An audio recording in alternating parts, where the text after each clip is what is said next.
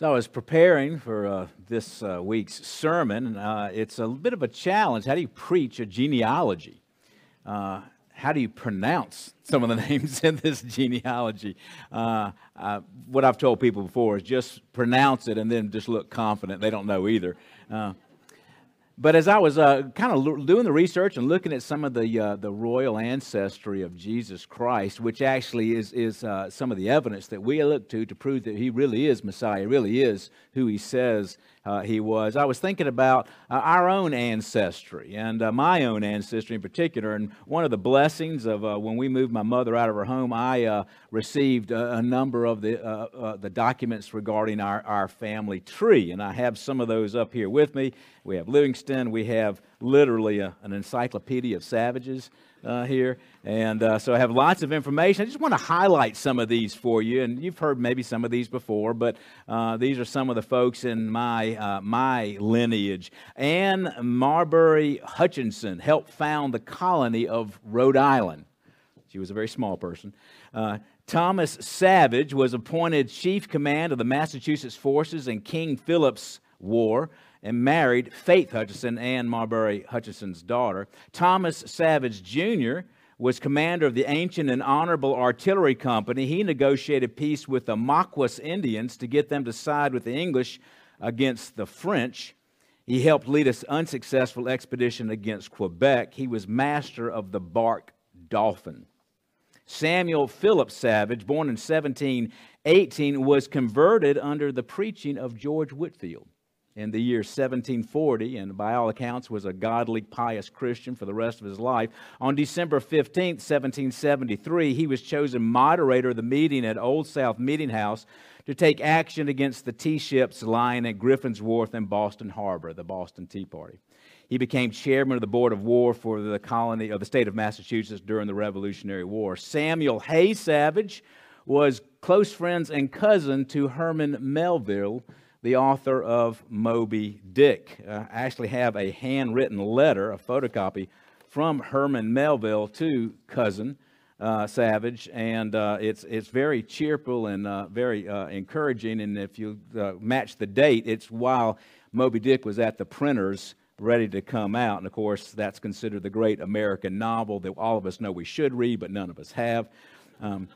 Lawrence Sterling Alexander, M.D. He was a surgeon in Mosby was the gray ghost of the Confederacy, 43rd Battalion, and was in charge of a Confederate hospital in Virginia. Henry Livingston was in the cavalry in the American Revolution, fought with Count Pulaski in the siege of Savannah. So that's important to me. It's important for you to know who your ancestors were, but it is important for us, and I think for Americans in particular, because we sort of feel like, we've lost our homeland and we've lost our ties to Europe. It's very important, but as much as that matters to us, it matters so much more to the Jews. And indeed, the ability of Jesus Christ to actually claim the right to be Messiah, to actually demonstrate that, is tied very much to who He came from, who He was related to. We just saw last Lord's Day how Jesus in His baptism received affirmation from God the Father, "You are my beloved Son, with you I am well pleased," and that affirmed the deity of Jesus Christ as being the Son of God. But His humanity is just as important. It took a God-man to be able to die for your sins. So Luke is going to give us the royal lineage of Jesus Christ in this text in Luke chapter 3, verses 23 through 38 today. And my hope is, as we go through these names, as we look at the reason why Luke wrote what he did, it would bolster your faith and your confidence in our Lord. Let's go to the Lord in prayer. Father, we do turn to you. We thank you, God, for the riveting stories and illustrations, the profound poetry of Holy Scripture. But really, all of this is inspired. And there's a reason why you gave us these names. So I pray, Lord God, that you would help us to get everything that you would want us to get out of these texts, and help us to have a holy confidence in our Lord and our holy love for you and your word. We pray in Christ's name. Amen. Please do turn to Luke chapter 3, verses 23 through 38, and I will read the passage in its entirety, and then you will see through your home group helps insert. This is probably the most lopsided outline I've ever had. We see here the appropriate beginning of Jesus' ministry in verses 23a, the assumption of his early identity in verses 23b, and then the ancestry of his royal lineage in verses 24 through 38. And I will again read these texts to us, and then we'll break them apart and look at what God would teach us through them today.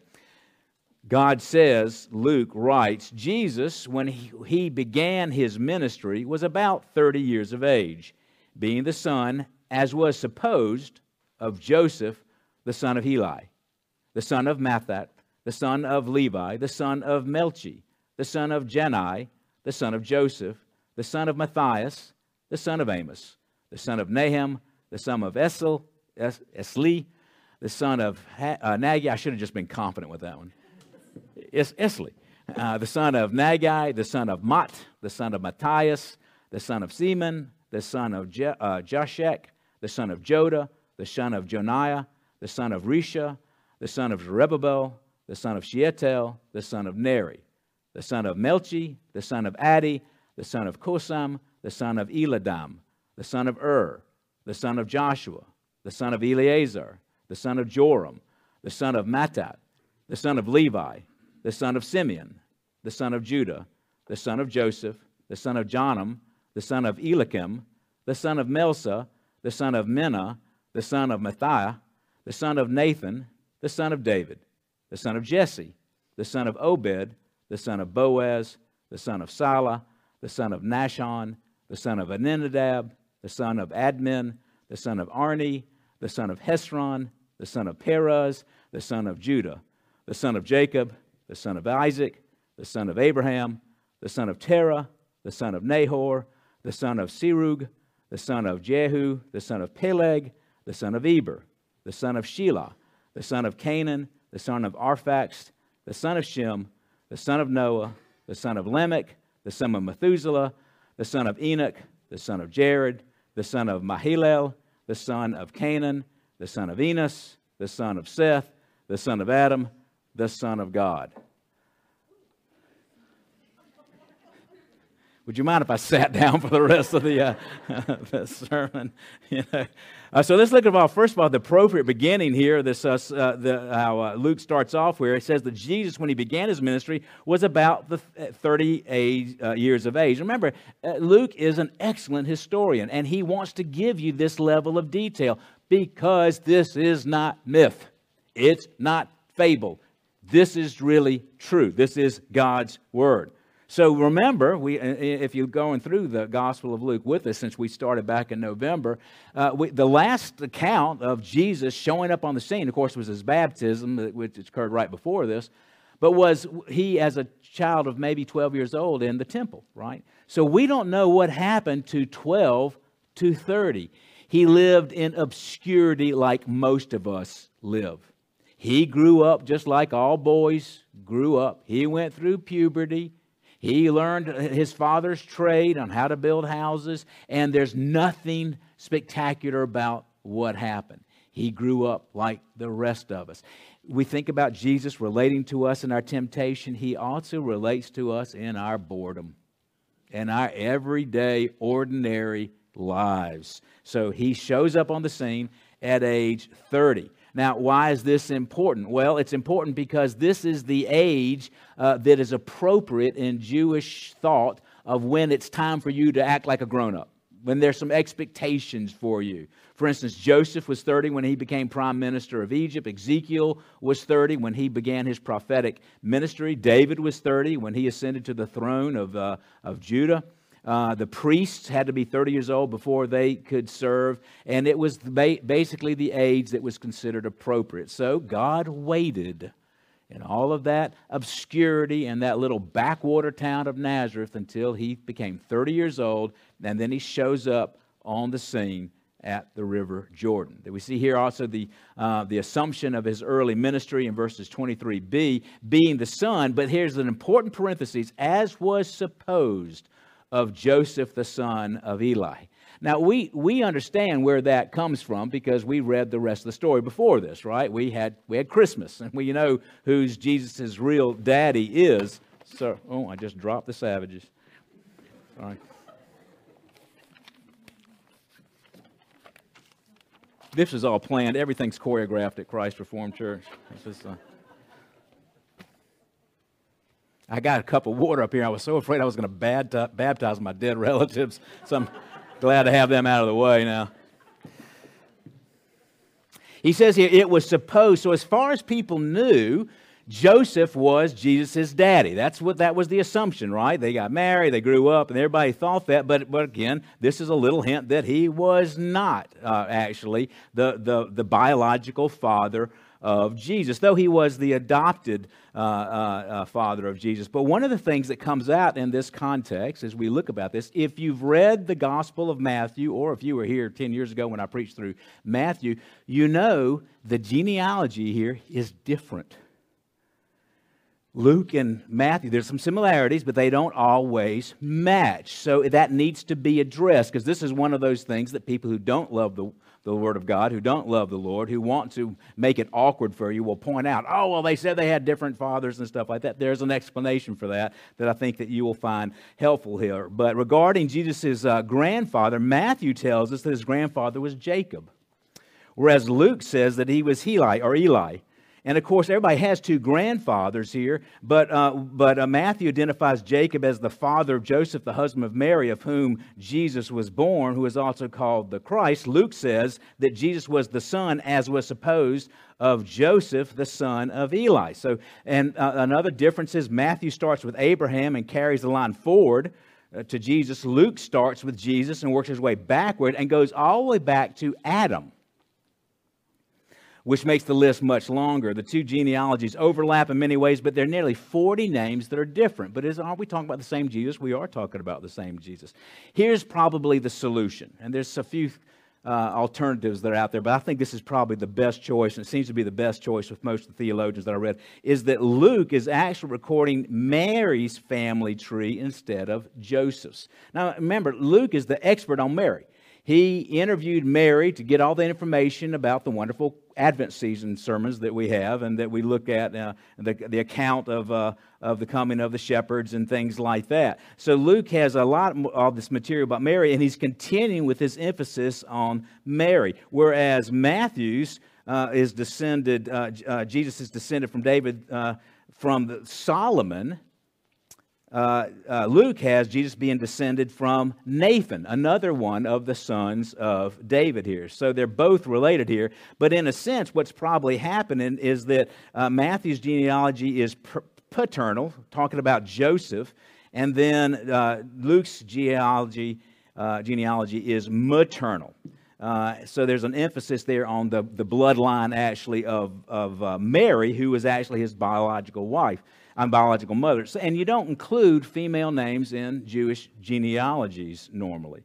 So he was basically, the statement I think he was supposed of Joseph really is a subtle way of referring to Mary. So then Eli, or Heli as your ESV says, was Mary's father, but strangely enough, and actually this is actually affirmed by the Jewish Talmud as well, that he was Mary's father. But the phrase son of Heli does not refer to Joseph, but skips Joseph and refers back to Jesus. And another hint here is that of all the names that are listed, you want me to go through them again? No.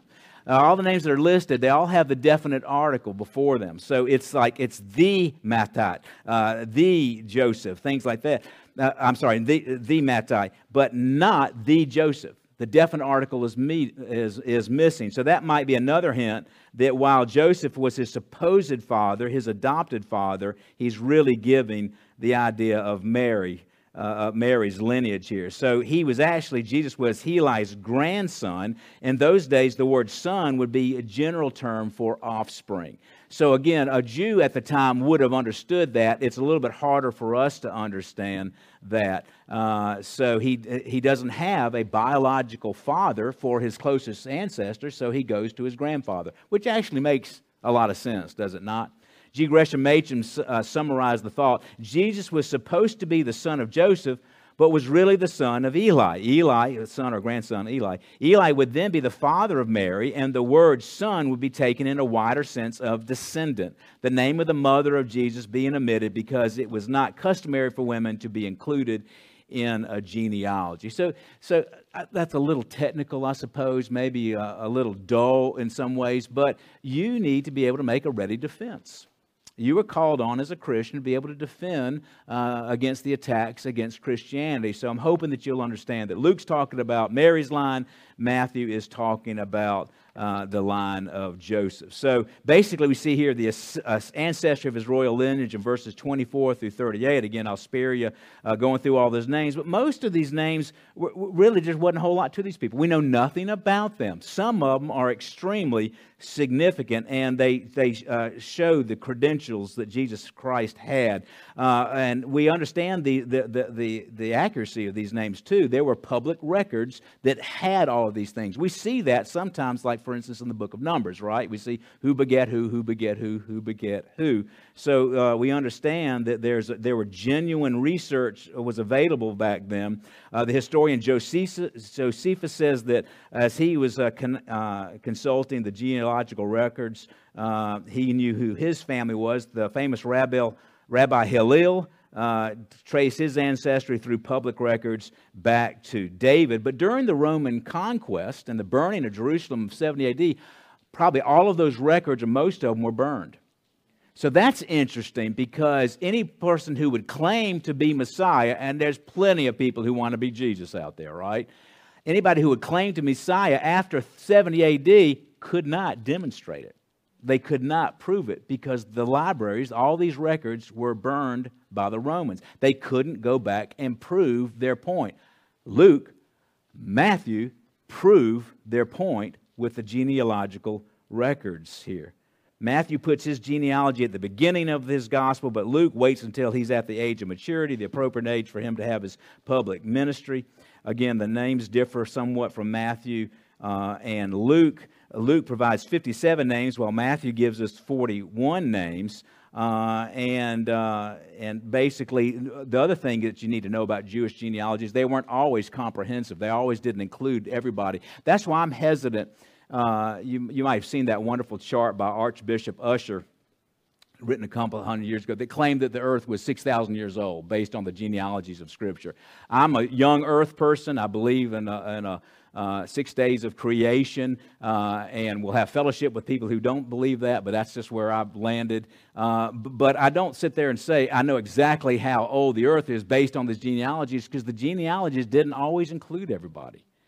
They didn't always include everybody, so kind of be humble about that. I don't think it's 60 billion years old, but I don't think it's just 6,000 years old either, based on the way the Jews did genealogies. So the other thing that's important is Matthew was writing for a Jewish audience. That's why he starts with Abraham, because he's really emphasizing the kingship of Jesus Christ and the coming of the kingdom based upon the line that comes from Abraham. Luke is writing to a wider audience. He is writing to Gentiles. So he wants to go all the way back to Adam, where we all came from the same father and the same mother.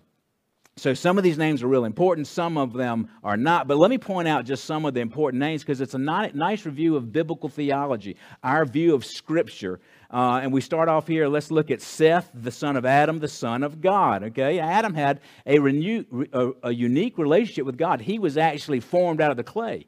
He was given God's Spirit to give him life. He was made in the image of God, and therefore he was somewhat unique, where the point here, as Luke would say, he was actually the Son of God. If you had seen Adam before the fall, you would have thought he was a superhero. He was in perfect health. He had a level of genius off of the scale. There was nothing fallen about him. There was nothing sinful about him. You would be in awe of him. He reflected in many, as perfectly as humanly possible, he reflected that wonderful, wonderful image. But what's the rest of the story? We do have a fall. And Adam allowed his wife to take of the fruit, and all of creation fell at that point in time. So for all the good that Adam did, and we're grateful that he brought us life, he also brought us the terrible fall. But Genesis mentions that, but also mentions the great promise that comes from Genesis 3:15, the proton euangelion, the first gospel. I will put enmity between you, Satan, and the woman, and between your offspring and her offspring, and he shall bruise your head, and you shall bruise his heel. That is a view to the cross. That's a view that someone from the woman, someone born of woman, is going to crush Satan's head. Of course, we have this great principle that the first Adam brought about sin and death. The second Adam redeemed his people from sin and death. Romans chapter 5, 17 and 19. If because of one man's trespass death reigned through the one man, much more will those who receive the abundance of grace, the free gift of righteousness, reign in life through the one man, Jesus Christ. For by his one man's disobedience the many were made sinners, so by one man's obedience the many will be made righteous. So there was this first Adam that's in our family line. His DNA is in our body right now, but the story doesn't end there. There was a great second Adam who came and redeemed his people. We see, of course, here Abraham, the son of Terah. Terah was a moon worshiper who worshipped the moon god here. But Abraham left his home, and in faith he forsook the idols that he was worshiping there in Ur the Chaldees. He followed God's leading to go to the promised land. But Abraham was also a liar who gave away his wife a couple of times, right? All of our genealogies are like that. We have the good, the bad, and the ugly, don't we? The promised passage that we love here is Genesis chapter 12, when God speaks to Abraham, I will make you a great nation, and I will bless you and make your name great, so that you will be a blessing. And I will bless those who bless you, and him who dishonors you I will curse. And in you all the families of the earth shall be blessed. We are here today, on February 11th, 2023, we are answers to that prophecy. The nations of the earth have come to know the Lord Jesus Christ. That promise has been fulfilled in Abraham. Then we have Judah, the son of Jacob. Judah, of course, was a better son than some of the older sons. He was actually the fourth born son, but the verse 2 slaughtered a bunch of people and so upset Isaac that he didn't want to let them get the inheritance. So Judah received the inheritance, but he also traded slaves and consorted with prostitutes. Aren't you glad you're not included in the Bible? I mean, it's a little awkward reading that story to your own grandchildren. Yeah, so I was hanging out with these prostitutes. Oh, well, let's skip that part.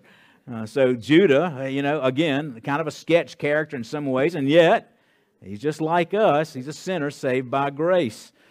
And the wonderful passage in Genesis 28, after Jacob has seen this ladder here. The Lord says to him, your offspring shall be like the dust of the earth. You shall spread abroad in the west and the east and to the north and to the south. And in you, your offspring shall all the families of the earth be blessed. So that same promise from Abraham is given to Jacob as well. In Genesis chapter 49, Judah, it is said in prophecy there, Judah is a lion's club. And from prey, my son, you have gone up. He stooped down, he crouched as a lion, as a lioness, who dares rouse him. The scepter shall not depart from Judah, nor the ruler's staff from between his feet, until the tribute comes, in whom you shall be the obedience of the people. So what a wonderful promise that is. In other words, from the tribe of Judah is going to come one who rules forever and ever and ever. And of course, Jesus was from the tribe of Judah. Judah is where we get the word Jew. David, the son of Jesse. David was the ideal ruler. He was the standard of measure for a godly king. He was brave. He loved the Lord. He also was an adulterer and a murderer. Again, this sounds like our family trees in many ways, doesn't it? And then that wonderful promise of the everlasting kingdom coming to David comes in 2 Samuel. When your days are fulfilled, you will lie down with your fathers. I will raise up your offspring after you. You shall come from your body, and I will establish his kingdom. And he shall build a house for my name and establish a throne in the kingdom forever. Your house and your kingdom shall be made sure forever before me. Your throne shall be established forever. Now, what earthly kingdom could actually fulfill that? Solomon didn't. Solomon failed. His kingdom isn't established forever. There's no king in Jerusalem right now. But there is. Jesus Christ fulfill this in the eternal kingdom that it will not go away. We see a similar promise in Isaiah chapter 11. There shall come from a shoot from the stump of Jesse, and a branch from his roots shall bear fruit. And the Spirit of the Lord shall rest upon him, the Spirit of wisdom and understanding, the Spirit of counsel and might, the Spirit of knowledge and the year of the Lord. And his delight shall be in the fear of the Lord. And then we see one that's very important here, Nathan, the son of David. And I've kind of alluded to this before, but Luke here traces Jesus through Nathan's line, where Matthew traces Jesus through Solomon's line. Now, legally, an adopted child is a legitimate child and an heir of the fortunes of that family. So you have an issue here, and this is important because this shows you one reason why these two genealogies diverge. During the time of the Babylonian conquest, the Jewish kings had become so vile that God actually chose to curse them. And we see here in Jeremiah chapter 22:30, thus says the Lord, write this man, and he's talking about the king, the current king at the time, Jeconiah or Jehoiakim, down as childless. A man shall not succeed in his days, for none of his offspring shall succeed in sitting on the throne of David and ruling again in Judah. So from Solomon's line kept going until this point, and then there was a curse made from God himself saying, no more. No more kings from this line. But Jesus is the king. Yeah, he's coming from the line of Nathan. There was no line, there was no curse for the line of Nathan. So biologically, in the DNA, he's got Solomon's line there, but he also has the promise made from Nathan through the other line. So as one commentator said, this would solve the problem as to how Jesus could be a descendant of Jeconiah, who was cursed by God and denied the right to have his sons rule over Israel. Although Jeconiah appears in Matthew's genealogy, he does not appear in Luke because he was not related to Jesus by blood. Jesus was not under Jeconiah's curse and thus could rightfully ascend to Israel's throne. So you're thinking, what's the big deal? What's the big deal? Did any of y'all see that? And when we sent out the information about the bulletin and the sermon ahead of time, did some of you look at it and think, how's he going to do this genealogy thing? Well, that's a very Western mindset. This idea that we sort of dismiss the importance. We Americans, we're all independent and that kind of thing. We don't look at heraldry and that sort of thing. But most cultures do. And most cultures think it's extremely important that you know who your great-great-great-granddaddy was. Came across a wonderful story from a Wycliffe Bible translator newsletter of about 20 years ago, and I'm just going to read it to you. When a Wycliffe Bible translator came to Papua New Guinea, he started to translate Matthew's Gospel. He thought, the last thing, very Western, the last thing I want to do is bog these people down with genealogy. So he began with chapter 2. But the day came when all the other chapters were done, and he called together the men who were helping him, the tribal men who were helping him, and they decided on the best way to say the word beget. Then he proceeded with Matthew's chapter 1. Abraham beget Isaac, Isaac beget Jacob, Jacob beget, and kept on going. By the time they completed about 6 of these begets, the translator could sense that the men were becoming very excited. And they asked, do you mean that these were real men? They asked. Yes, he said. They are real men. That's what we do. I'm sorry. Yes, he answered, they are real men. And then the tribal people said, yeah, well, that's what we do, they added, referring to their custom of keeping track of genealogies. We had thought that these were just white man stories. Do you mean really that Abraham was a real man? Yes, the translator said. That's what I've been telling you. We didn't know that, they said. But now we believe. That night they gathered the village together and they said, listen to this. And they started reading from Matthew's genealogy. And the tribe got saved. You mean this isn't fable? It's not lore like our people pass? This is real people who had real babies, and Jesus Christ was one of them. What an amazing thing. And, of course, this underscores the authenticity of Luke's gospel, doesn't it? So I've talked to you about some of the great escapades of some of my relatives. Can I give you the rest of the story? Because my relatives, just like yours, even though they did great and wonderful things, they were sinners and they struggled in life. I mentioned to you Ann Marbury Hutchinson helped found the colony of Rhode Island. One of my sons was in Rhode Island, spent a summer there, and everybody knew who Ann Hutchinson was, and there was little statues of her and things like that. But the reason why she founded Rhode Island is because she got excommunicated from her church in the Boston colony and was sent there in exile. She was the center figure of the great antinomian debate among the Puritans. She is now considered the mother of American feminism. She was killed by Indians in New York some years later. Samuel Phillips Savage was the great hero of the Revolution, in charge of the Boston Tea Party. He lost most of his fortune during the Revolution, lost a promising son, and his wife went mad in her old age. He struggled just like we sinners struggle. Henry Savage was illegitimate. I'd tell you he was a savage bastard, but you'd think that was a pejorative. He was in love with Adelaide Haid, introduced Adelaide to his father. His father snaked her and took her to be his own wife. According to family custom, Henry Savage then retreated to Guatemala and became very wealthy down there. Lawrence Sterling Alexander, the doctor for the gray ghost of the Confederacy, defended an institution that believed in chattel slavery. And the list goes on. They're all very flawed people, just like their great-great-great-great-great-grandson is. And just like all the people in the genealogy of Jesus Christ, they needed a Savior. And you do too. So one of the things that we look at as we even look at this genealogy is what a good God is. And it's interesting how the list terminates with Adam, the Son of God. In Adam, we became sinners, and in Jesus Christ, we became saints. Hebrews chapter 2 reminds us, since therefore the children share in flesh and blood, he himself likewise partook of the same things. And through death he might destroy the one who has the power of death, that is the devil, and deliver all those who through fear of death were subject to lifelong slavery. For surely it is not angels that he helps, but he helps the offspring of Abraham.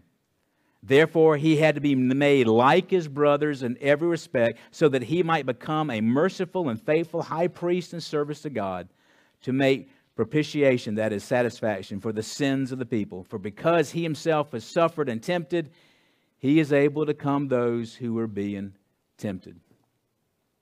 As one poet summarizes this thought, Christ, the Son of God, became a son of Adam, that we sons of Adam might become sons of God. Praise God for the genealogies.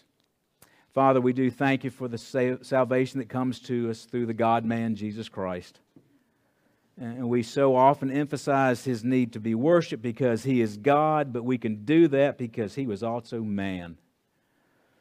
There's nothing that we are tempted with, nothing that we go through, nothing that we struggle with, from grievous temptation and loss to just the mundane things of this world, that Jesus Christ himself wasn't tempted with. And we thank you that even now he is at the right hand of God the Father, interceding for us. So we thank you, God, that one day we will meet our relatives who know you. And we will meet so many of these that are in the genealogy of Jesus Christ. And it is our great hope, Lord, that as we've come to know this truth, that we will tell this truth to others, and that you would produce for us spiritual children that will go from generation to generation to generation. Lord, make it so. In Christ's name, amen.